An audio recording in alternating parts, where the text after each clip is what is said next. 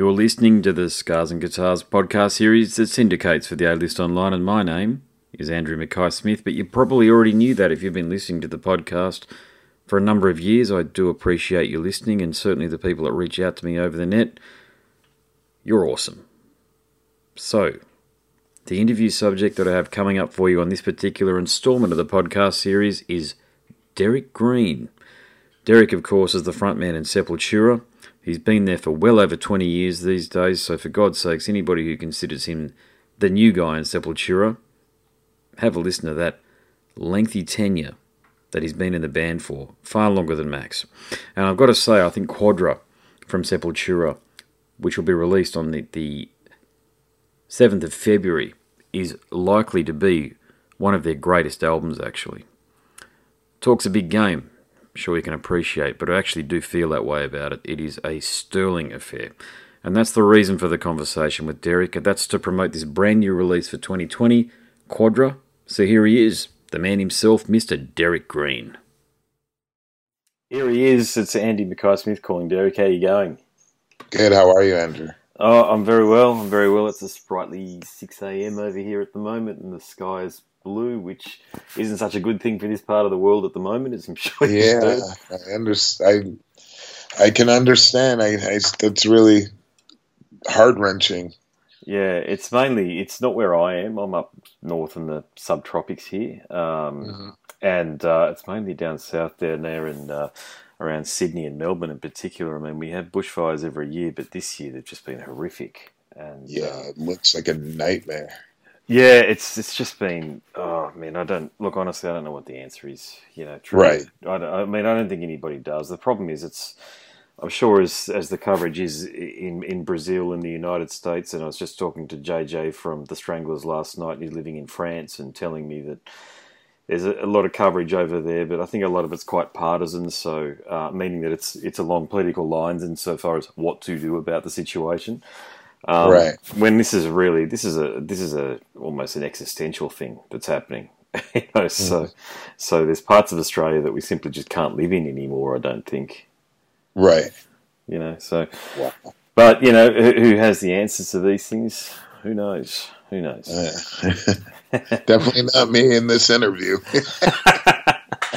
Oh, it should get, Derek Green, his take on current affairs and world events. There you go. Completely different conversation and interview. But no, I won't punish you, mate. Don't worry. It's all good. How's the interviews been going, mate? For the promotion of the album here. It's been great. We've been doing a lot, which is good. We've been wanting to talk about this album, and we're all very excited about it. But it's been fantastic feedback, very positive, and I'm just really looking forward to, fans being able to check it out. Look, I've got to say, the last few years for the band have just been outstanding. They truly have been. Probably some of the best years in the band's entire career, and that's really saying something. I mean, 2017, we did have a conversation off the back of Machine Messiah, and I actually thought that was one of the best albums from the band. But you've actually released an album that I think is stronger in Quadra. You know that? And that's good to hear. I mean, that was our goal, is to really kind of step even further with our musicianship. It's like it was really important for us to.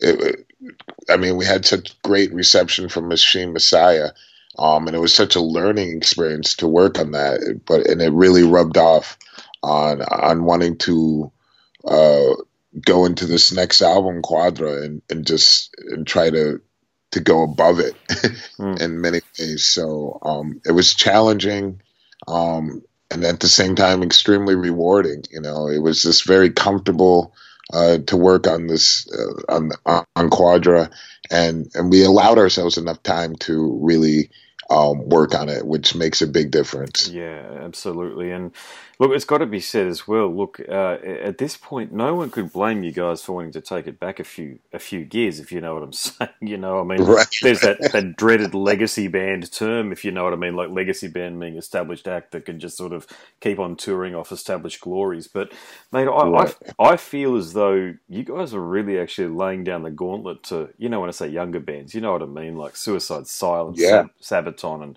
Amon Amarth, and this is you're issuing a very polite reminder here, or maybe not so polite reminder that don't fuck with Sepultura in some ways. I mean, this. Absolutely. I mean, it was going in with that attitude. You know, honestly, I mean, we really have been playing and touring for so long, you know, in so many different places of the world, but we never really wanted to stop evolving as a band and musically. You know, that was something that we truly believe, and something that's always kept us going. I think with having Eloy Casagrande in the band stepped the band up also, you know, was definitely a big part in creating that energy and keeping the energy of the band, and being really relevant. He's super young, he's determined, and he's one of the most incredible drummers I've ever seen play. So this helps, you know, tremendously because, you know, it's really contagious, this energy, you know, so Yeah. it goes into the, you know, guitar work, you know, with Andreas. It's like, man, I got to push myself, you know, like even further, not have, you know, this kid do everything. And I have to push myself vocally, you know, and try to find something creative. And, you know, this is just, you know, what makes it really fun for us is to really create and to shock ourselves. Like, at the end of the day, like, oh my God, like, what have we done? You know, we have to play these songs live, you know? Yes. That's it, you know, and laugh about it because we were saying the same thing with Machine Messiah, and it just ended up being such a fantastic touring experience. And so now we're back at it, like, preparing for this tour, you know, giving ourselves enough time to do that, so we come off and just really blow people's heads off. Well, you've definitely done that. Look, I do a lot of swimming, and I'm listening to the album because I've got some headphones I can listen to whenever I'm swimming, and I've been listening to it for about a month actually. Oh, nice. It's got to be said. So I've gotten used to it, and yeah, I won't say it surprised me because I know you guys are an outstanding band, you know, and you're originals at the end of the day. But yeah, I mean, it's vicious is the thing, and that's great. I mean, it's great because, I mean, you got to hear the whole album in its entirety because I think people definitely be able to make more sense of it once they hear it all together. But I mean, the singles that we've been releasing are the heaviest, you know, thrashiest songs. So, I mean, the feedback has been great, but yeah, when you put them together, I'm just like, oh man, you know, it's like relentlessly just like thrashing going on. So, you know, it's a good feeling, you know, that we wanted to really represent that. Talk to me about Jens Bogren, because I know you did the last album with him, but is he, when you're working with him, does he, like a lot of these guys, like, you know, George Martin from the Beatles, this sort of thing, does he become kind of like a fifth member, really integral to the quality of the sound that you're making? I would think so. I mean, a lot of what we write is done before we get to the studio, but there are a lot of things that are done once we're there with the help of Jens and his ideas. You know, he usually has the demo way ahead of time of stuff that we're going to do before we get there. So once we get there, he already has been able to have ideas, like a list, literally a list of ideas that he felt on certain songs. You know, he takes his work very seriously, and that's what's great about working with him.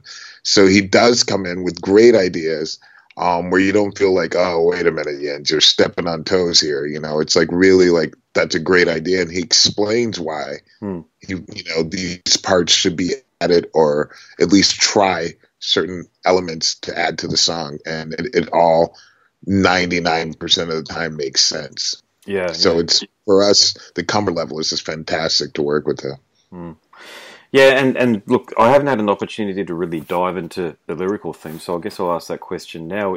Were there any lyrical themes that you decided to address specifically for the album? Yeah, I mean, at the time of writing it, it was like really getting a lot of messages from different groups working with organizations within the Amazon that were trying to help the native people maintain their land, and the fight and struggle that they have of having their land taken from them, and also it being burned and them being murdered. And so Yeah. I wanted to really write a song about that, Guardians of Earth, and really give them a voice, so people can really get their head around of what's happening, because the lawlessness that exists in the Amazon, a lot of things people are trying to get away with, and they are getting away with, and this is, something that has to be stopped. And that can stop once people realize that it's going on, because it's a very remote place. You might know, like the Outback as well. It's Yeah, like, absolutely. Yeah. and so it's how do you regulate that? It's like people don't realize there's no police there. There's no, so these laws have to be enforced somehow, and people need to know about what's happening. This murder of native people. Yeah, yeah, I'm hearing you, mate. Yeah, and I've done a little bit of reading on it, and I realised not too long ago how lawless it actually was. To your exact point there, Right. and it's bloody awful, mate. I mean, most of these people, these indigenous people, are just trying to raise families and lead lives that Right. they've been leading for thousands of years in some cases, but following the money and trade of various nefarious bloody things, mate. Their society is being infringed upon, and it's so great that you're able to raise some awareness of it through heavy metal. Because I think heavy, Definitely. yeah, Oh yeah, I mean, especially, through heavy metal, and through music in general, it has such a powerful force, mm, in the world, because a lot of times it's very honest. mm. Hey, look, I've got to make this point. I've always felt that you've handled yourself really well in public and in interviews. I've read a lot of your interviews, listened to a lot of podcasts that you've appeared on, and you have a reputation as one of the nicest fellas in the biz. But I've got to ask, have you ever lost your temper or gotten really frustrated with somebody in an interview or in public? Because I just can't. I've never heard it. So Oh God, yeah. I mean, it's happened, but it's a rarity. I mean, it would take a lot, but I'm definitely not happy when it does happen, because I don't feel good about myself. So that's why I usually don't like to have that happen. yeah, Just really try to maintain myself. And, there's a lot of people that we were representing. So, oh yeah, there's a whole, I feel a lot of times, that responsibility, especially like for Brazil, I really want to put a good light on that, mm, on them. And I feel like I'm a representative there of coming from there, being in a Brazilian band. And for myself and my family, I have a 10-year-old, and I'm definitely not that type of person, even though people might think that just because of how I look. mm. But I definitely love breaking stereotypes. Yeah, no, definitely. Yeah, yeah. And did you feel? I know. I think. Correct me if I'm wrong, or don't have to answer it if you don't want. But I think you live in Brazil or Sao Paulo, as you have done for a long time. And do you still feel like an expatriate living in a foreign country, or do you feel like as though you're part, you're sort of halfway to becoming Brazilian, so to speak? Oh yeah, I mean, now I moved from Brazil about a year ago. Now I live in Los Angeles, Uh huh. California, and but whenever I'm there in Brazil, I really feel like I'm a Brazilian there, and they feel that too. I mean, it's been, I mean, it was there for so long, and I speak Portuguese, and they were just so inviting, Mm. and I. I was such a part of just so many very significant events that were happening there within Brazil, and so I definitely feel uh, very native there for sure. Cool. Yeah. Yeah. So what's been, you're a fellow that came from Cleveland, I think originally. I think you were born in Cleveland. Hmm. Correct me if I'm wrong. And you joined at the time one of the biggest heavy metal bands in the world. So one would think that you probably got a lot of ways that you could answer this question. But what do you think has been your biggest challenge? Because as I say, you just seem to have handled everything so well. I think the biggest challenge was just always uh, it's usually myself. Myself was challenge. Just really keeping in a very positive mindset. Um, but there were a lot of ups and downs this band as far as since I've been in it. And I mean, I ended up in the band because of a very big down. Yeah. And that up, if you leave and maintaining and staying together, it's, there's a lot of things that come to mind in your own head, like self-doubt that can put you down. There's a lot of old fans that were just like not happy, and pretty much cutting that can really add to your self-esteem as well. Yeah. But just really beating that, like staying positive, staying around people who are very positive, helped a lot, from being sucked into some type of a depression. I could possibly. But like I said, it was great to be around very positive people, being honest with myself, and being positive, about what I was doing and believing in what I was doing. So that helped tremendously. Look, surely to goodness, and I've spoken to Andreas about this, but surely to bloody goodness, the questions about Max and all this stuff, because we're going back well over 20 years ago now, surely they've stopped, but I imagine they haven't.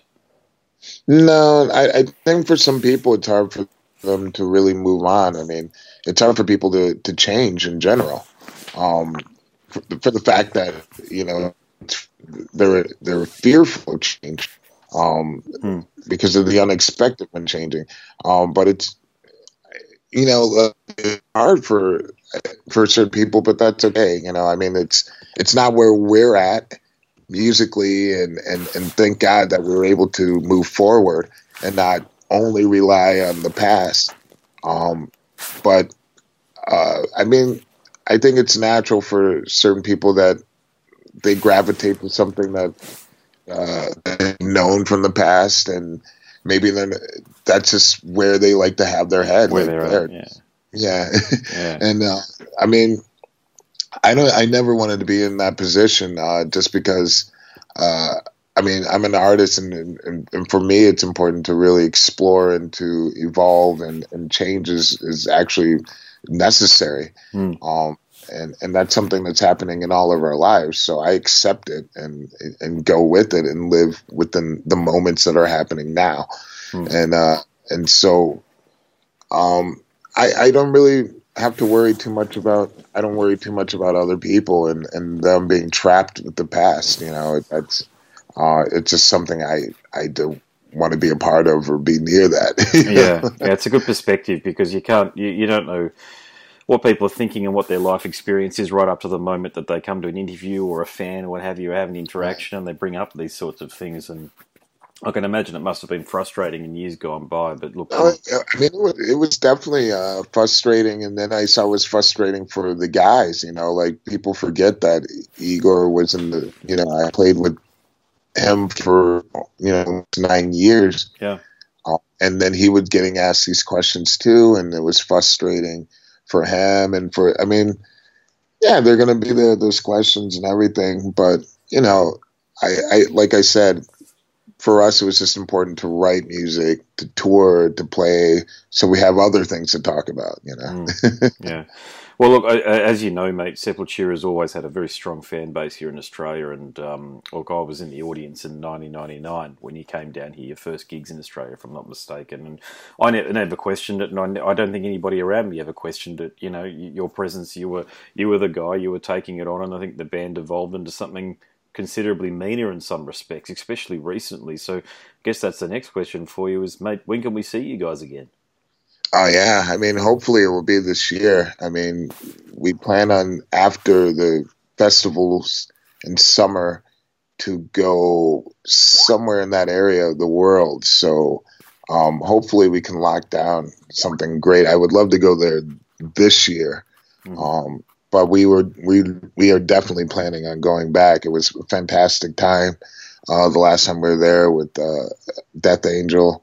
Yeah, killer gigs, by the way. That's so much fun, and yeah, we definitely need to come back, and we love the support from Australia, and it's always above and beyond, and Good to hear. yeah, really looking forward to it. Killer. All right, mate. I'll let you get to the next one. Thanks so much for making the music right. that you have. Good luck with everything, eh? Thank you for this interview. Appreciate it. No worries, mate. All the best. All right. Cheers. Thank Bye. you. Catch ya. You have been listening to the Scars and Guitars podcast series that syndicates for the A-List Online, and my name is Andrew Mackay-Smith. Hope you enjoyed that one there. That was Derek Green from Sepultura. Thanks so much for listening.